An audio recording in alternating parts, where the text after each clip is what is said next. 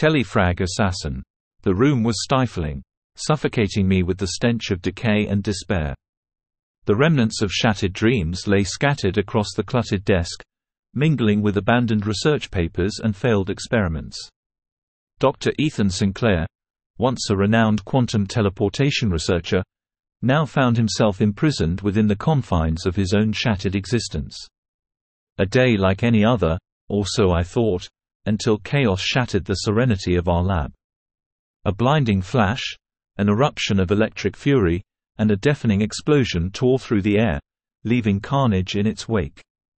The agony that engulfed my body was indescribable, a torment that seared through my very being. And when my consciousness reluctantly returned, a grotesque scene awaited me. I stumbled to my feet, disoriented and bewildered, ears ringing. The quantum tunneling apparatus was destroyed completely, along with most of the room that contained it and the control room where I stood. A fellow scientist, her eyes wide with terror, stood mere meters away. She had run into the control room to help. Without any conscious intent, my gaze locked onto her, and in that fateful moment, reality itself warped and twisted before my eyes. With an abrupt shift, I found myself standing where she had been, and she was no more. In a violent eruption of gore and blood, the target before me exploded into a horrifying spectacle of carnage. Her body disintegrated, crimson droplets splattering the walls and drenching the room in a grotesque display. I recoiled in shock, horror gripping my soul as I realized the true nature of my newfound ability.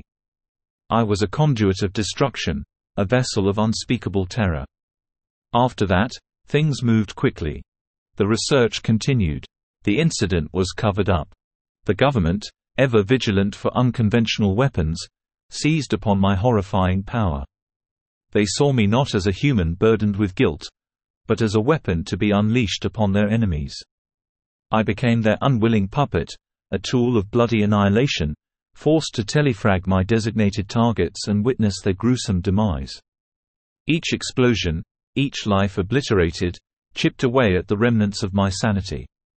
In the murky recesses of my memory, countless missions blur together, an unsettling collage of shattered lives and haunting regrets. Yet, amidst that maelstrom of blood-soaked recollections, one mission stands out, etched with a harrowing clarity, a twisted emblem of the horrors I had unleashed. Let me take you back to a moonlit night in an ancient city, where I found myself perched in the shadows, the weight of impending doom heavy upon my shoulders. The city's heartbeat pulsed through the bustling streets below, its rhythm tainted by my presence. From the apartment's dusty window, I peered through a pair of binoculars, my gaze fixed on the rooftop garden a mile away. The target, oblivious to the darkness that loomed, lounged there, bathed in the soft glow of the setting sun. A moment of tranquility amidst the chaos. Regret gnawed at my conscience, a relentless torment that consumed me with every breath. The mission brief provided explicit details: observe, wait for the opportune moment, and then telefrag the target, yet another bad guy. Escape was to be made down a discreet stairwell, leaving no trace of my macabre presence.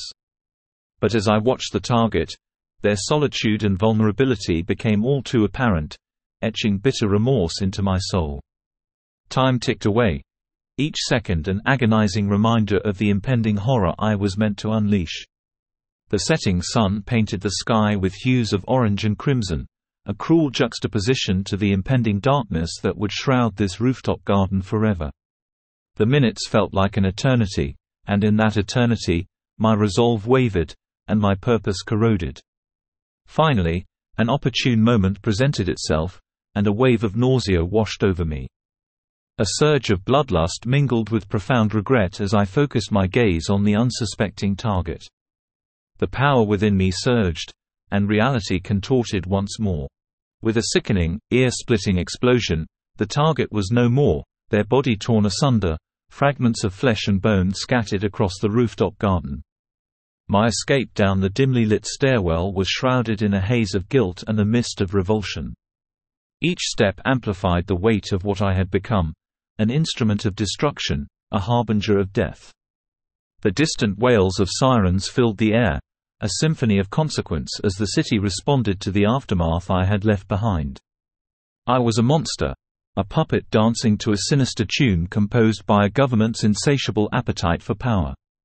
As the mission's retelling fades, a foreboding shroud descends upon my weary soul, whispering of a terror that lurks within the void between teleports. It is not the government's retribution that plagues my thoughts now, but the unseen entities that dwell in the desolate expanse.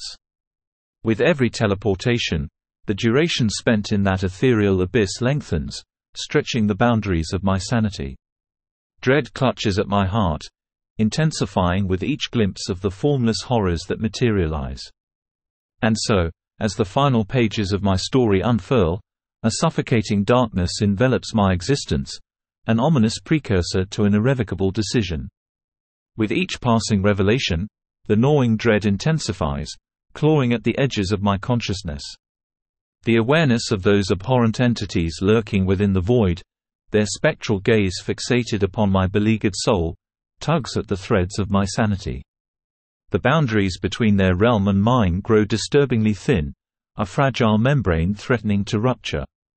Amidst their insidious whispers that permeate the recesses of my mind, a chilling realization dawns: I am ensnared in an unending dance, forever caught between the government's twisted schemes and the vengeful malice of the void's inhabitants. With no escape from this eternal torment, the notion of liberation becomes entwined with a haunting thought, its tendrils reaching towards an unthinkable conclusion, where only death offers respite from the unyielding horrors that plague me.